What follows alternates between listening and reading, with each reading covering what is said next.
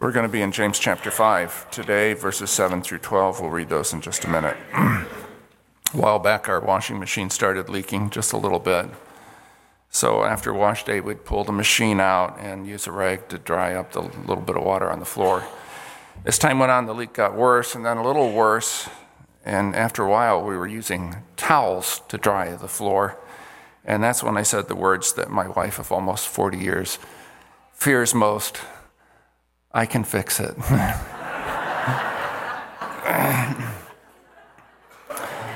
I went online, like all good fix-it men, right? And I looked for algae washer leaks from bottom. And I found a lot of things, but I found one that I was sure was the culprit. This is it. So I could follow the YouTube guy's instructions and for $20 fix our washer. Or I can hire a repairman to come in and do it for $150. When I said that to Karen, she said something like, but a repairman could get it done more quickly. Well, undeterred, I said I could get it done quickly too. I would order the part before I even looked at it. And then if that part wasn't the problem, I could send it back afterwards. We could hire a repairman, would be none the worse. I ordered the part, I think it was on a Thursday. On Friday night, I pulled the machine out farther than ever, turned it sideways, took off the access panel in the back, got down on the floor with a flashlight and checked out that part that I'd ordered. I already ordered it. And the part was pristine. I mean, it looked brand new. So I asked Karen, would you run a load of wash so I can visually inspect for leaks while it's running? So I was in the study when the machine began to discharge water, and our laundry room sounded like Tequamanon Falls. There was this, I went running in there. There's water gushing out from a tear in the plastic drain pipe, which I probably caused by pulling it out over and over again and then turning it sideways. And so it was worse than when I started. So now I had to order a different part, take the front of the machine off, take the top of the machine off in order to install it. I am pleased to say that the installation was a complete success. So now we're back to where we were when we started, with a small leak on the floor. But honey, I can fix that. In my attempt to make things better, I made them worse. I was in a hurry. My wife shares that responsibility with me, and I started to fix things before I even knew what was wrong. I was impatient. James knows that when impatient people try to fix things, like social justice, like mistreatment, like relational conflicts in the family, they often make things worse. We're going to talk about patience today. In James's day, his contemporaries in Israel tried to fix their society's economic inequality. And they started a civil war that turned into an international war that destroyed their economy, brought down their government, and eventually ended their existence as a nation. The same kind of thing happens on a much smaller scale in our everyday lives. We have a problem with a spouse, or with a child, or with a coworker. We think we've been treated badly. Maybe we're right. But rather than go to God in prayer and ask Him how He wants us to deal with this, and wait patiently to see His answer, we rush in, sometimes with harsh words and angry attitudes, and before we know it, we've made things worse. And hostility is gushing out like the water from my washing machine. We've turned a small problem into a big one. We need patience. You need patience. But patience is a fruit of the Spirit. It's not a manufactured good. You can't order it. You have to grow it across the various regions of your life. Because remember, you're bigger on the inside than on the outside. Some people ask God for patience and expect it to drop out of heaven on them. That's not how it works. Other people say, for goodness sake, don't ask for patience because God will give you troubles. That's wrong-headed too. Of course you can ask your loving Father for patience, but understand He doesn't just hand it to you ready-made. He helps you become, through interaction with Him, patient. Now let's read our text, James chapter 5, starting with verse 7 through verse 12, and hear what God wants to say to us personally about patience. Be patient then, brothers, until the Lord's coming. See how the farmer waits for the land to yield its valuable crop and how patient he is for the autumn and spring rains? You too, be patient and stand firm because the Lord's coming is near. Don't grumble against each other, brothers, or you will be judged. The judge is standing at the door. Brothers, as an example of patience in the face of suffering, take the prophets who spoke in the name of the Lord. As you know, we consider blessed those who have persevered. You have heard of Job's perseverance and have seen what the Lord finally brought about. The Lord is full of compassion and mercy. Above all, my brothers, do not swear, not by heaven or by earth or by anything else. Let your yes be yes and your no, no, or you will be condemned. In order to be patient, that is, to become a patient person across the various regions of your life, you need to know some things. You need to know the when, the what, the how of patience. Until when must you be patient? And for what must you be patient? And how can you be patient? And you also need to know the who. With whom must you be patient? So I want to take those in order, just as I listed them. The when, what, how, and who of patience. First, the when. Until when must you be patient? James tells us to be patient until the coming of the Lord, until He's present with us.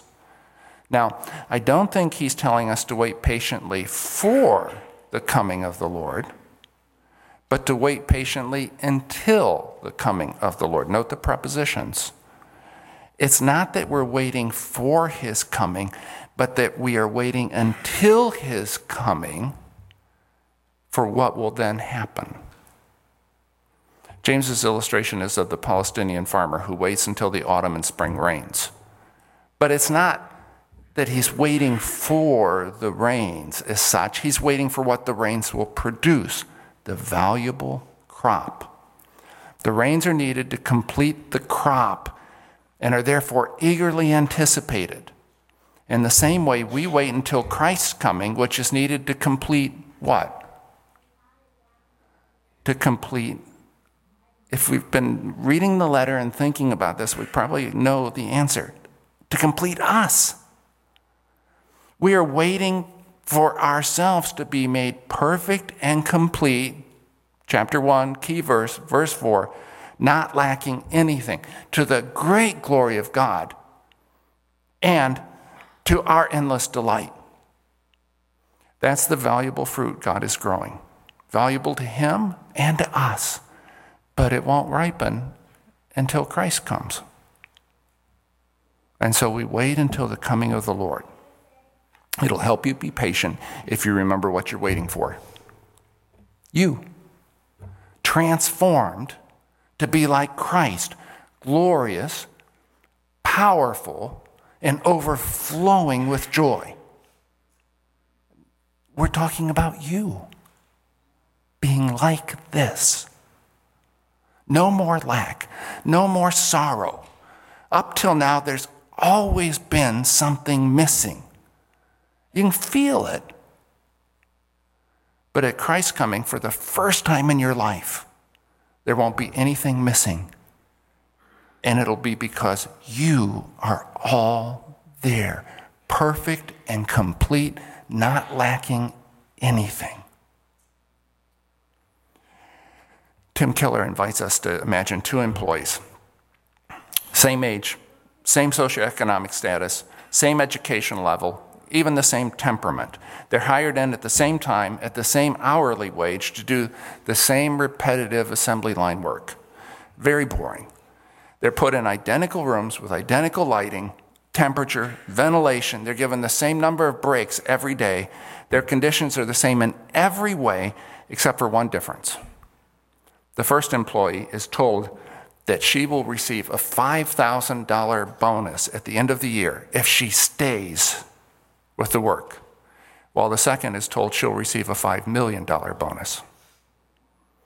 After a couple weeks, the two women are together in the break room. The $30,000 woman is saying, I hate this. This is so tedious, it's driving me crazy.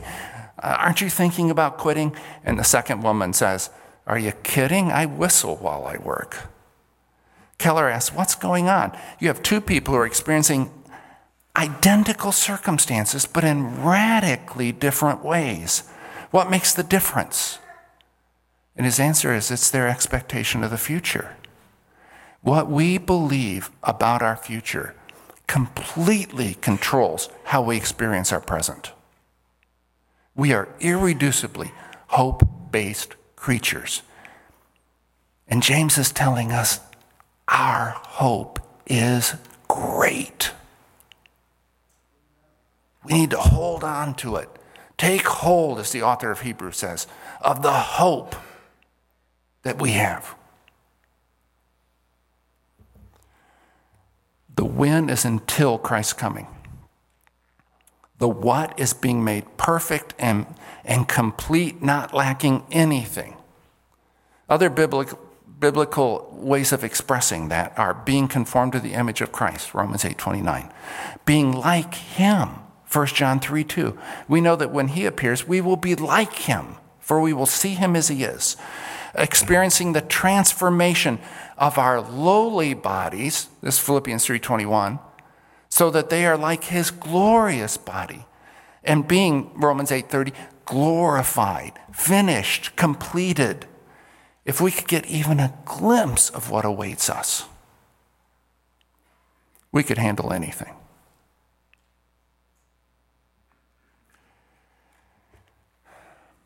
The when until Christ's coming. The what? The completion of God's work in us.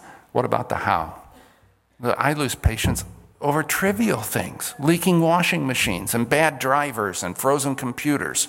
How can I be patient in big things, in sickness, in injustice, in failure and disappointment? How can I be patient? If you're going to be patient, there's some things you need to do. One is you need to reinforce your heart. The NIV translates stand firm in verse 8, but the original is closer to the ESV's establish your hearts, or the NASB's strengthen your hearts. The word originally had the idea of securing something solidly, making it fast by bracing it or buttressing it. We're to do that with our hearts. Otherwise, we'll fail in being patient over and over again. Now, remember that in the Bible, the heart is not the seat of affections. That's the way we speak in English and in American English. You know, she makes my heart go pitter-patter, right? But the heart in the Bible is the center from which our lives are directed. I'm in it with all my heart. That's the idea.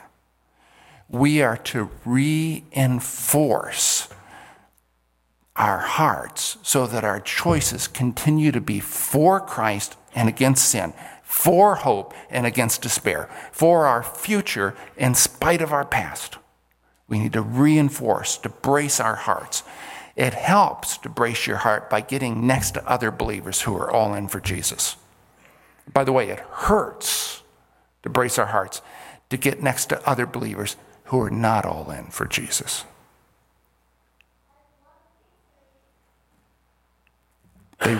They rub off on us. God's word, read daily, considered meditatively. How does this apply? How can I do this? Will bolster our hearts and shape our choices.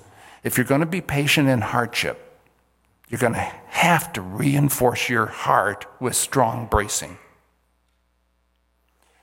Next, we remember the nearness of the Lord's coming. His presence with us. James says his presence is near. we brace our hearts.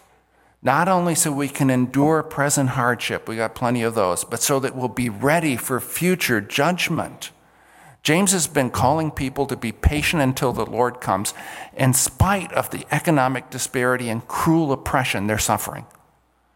When the Lord comes, he'll set things right, but it's not just things that need to be set right. We need to be set right too. So we better brace our hearts. Something else that will help, James says, is to model yourself on those who have endured difficult times and have done it well. Like the prophets, he says, or like Job. Verse 10 says, brothers, as an example of patience in the face of suffering, take the prophets. What I think James is saying, and it fits a more literal rendering of the original language, is take as a pattern the suffering and the patience of the prophets. In other words, he's not merely telling us to notice what they did, but to do what they've done. To expect hardship and to endure it as they endured it, with God's help and to God's glory. Here's the thing people always miss. It's all about God. It's all with his help. Always. And when they try to do it on their own, they fail. Have you seen that pattern in the lives of people that you know? They've endured difficult times, and they've done it with faith in God. I'm watching people in our own church family do that right now. Dave Brown's a good example. He's been really sick for about 6 or 7 months, but he's trusting the Lord as he goes. Be like that.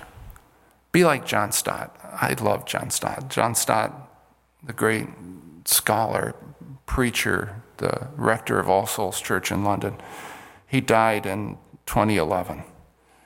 A friend was with him, I think 3 weeks before he died, and Stott was very weak, hardly able to speak.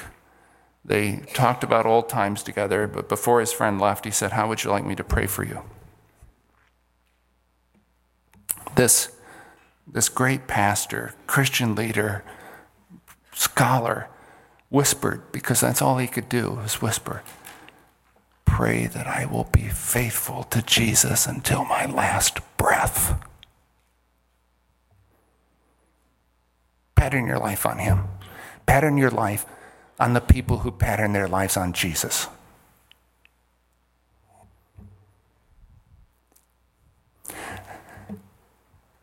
Those are 3 things in the how of patience that you can do. But the how is not just about what you do, but about what you avoid doing. In verse 9, James warns us to avoid grumbling about our fellow Christians. I mean, that'll kill your patience, just like that. Don't grumble against each other, brothers.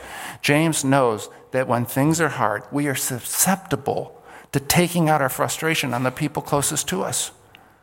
That was so in the lives of the people to whom he was writing, who were at the mercy of the merciless, who were exploiting poor Christians. Yet these discouraged believers were taking out their frustrations on one another, on family members and friends and fellow church members. And it's the same in our day. Your spouse leaves the potato chip bag open and the chips get stale, and you make a federal case out of it. But it's not about potato chips. It's about something else. About your job, maybe. Maybe about the fear that you're not going to have enough.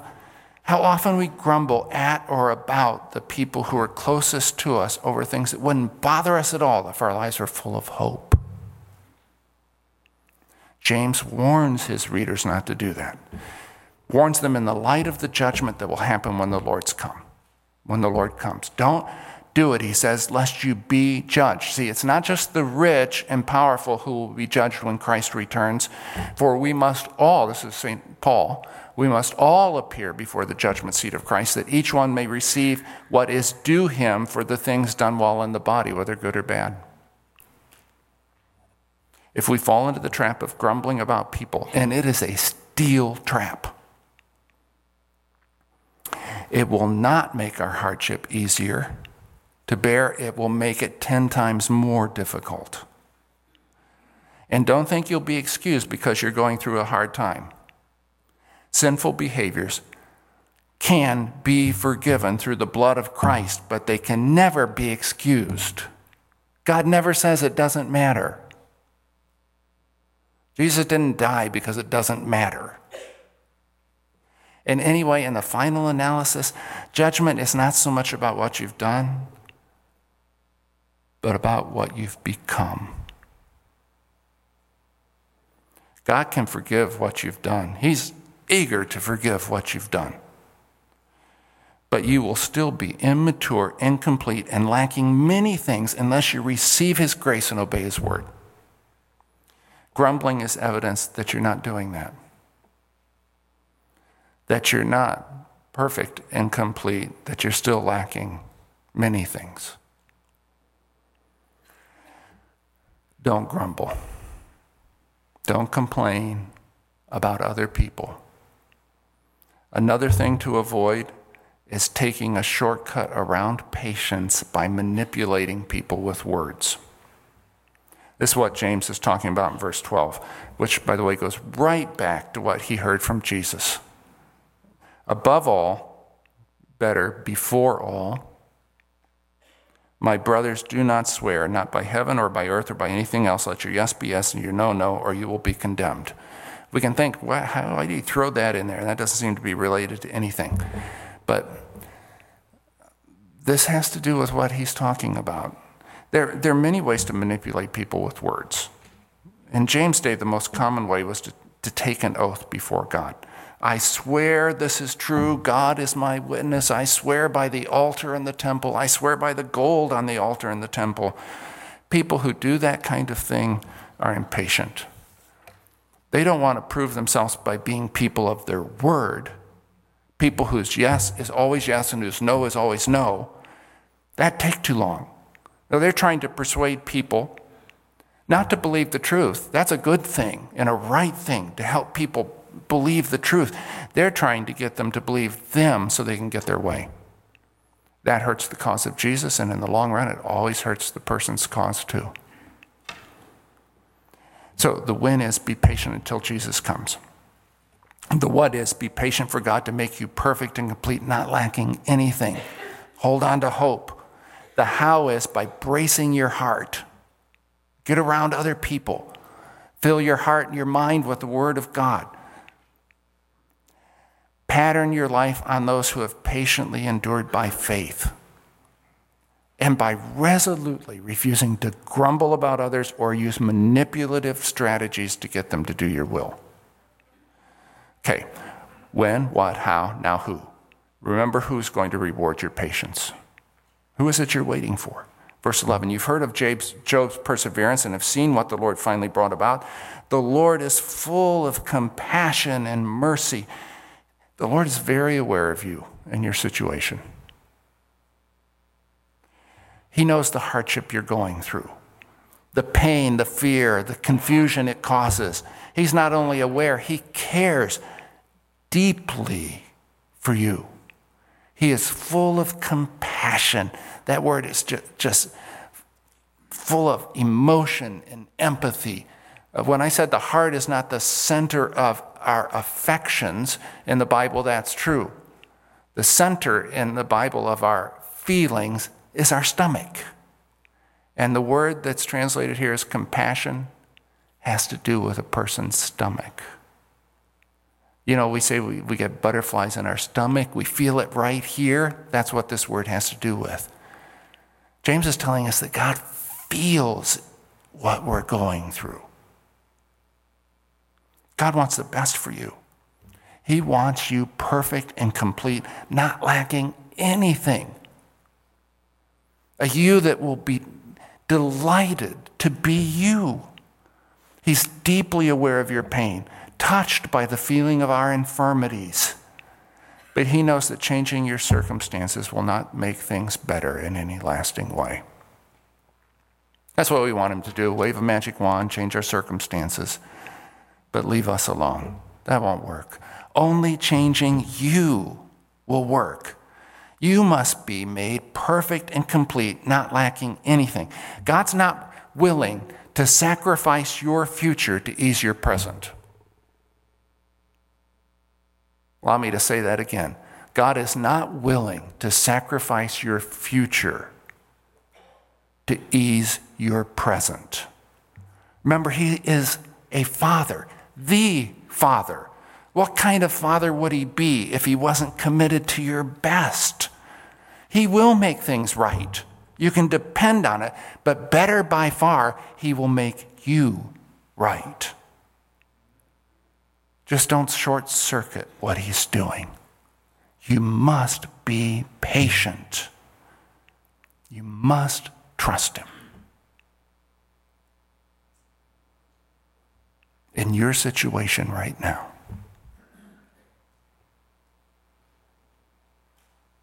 I'm going to close with Eugene Peterson's paraphrase of Romans 8:24 and 25, which I think is very apropos to the subject of patience. He says, waiting does not diminish us any more than waiting diminishes a pregnant mother. We are enlarged in the waiting. We, of course, don't see what is enlarging us, but the longer we wait, the larger we become, and the more joyful our expectancy. Be patient then, brothers and sisters, until the coming of the Lord. Let's pray. I'm going to give you a moment. If there's something going on that you're having real trouble being patient for, being patient over, would you talk to God about that right now? Would you trust him? Brace your heart.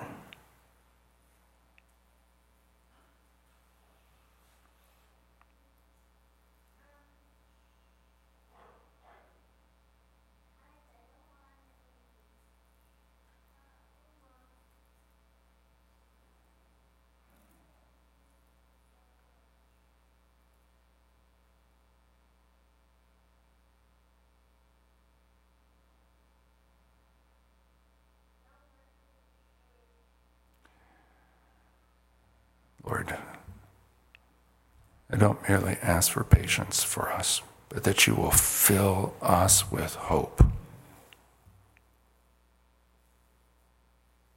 Through our Lord Jesus Christ. Amen.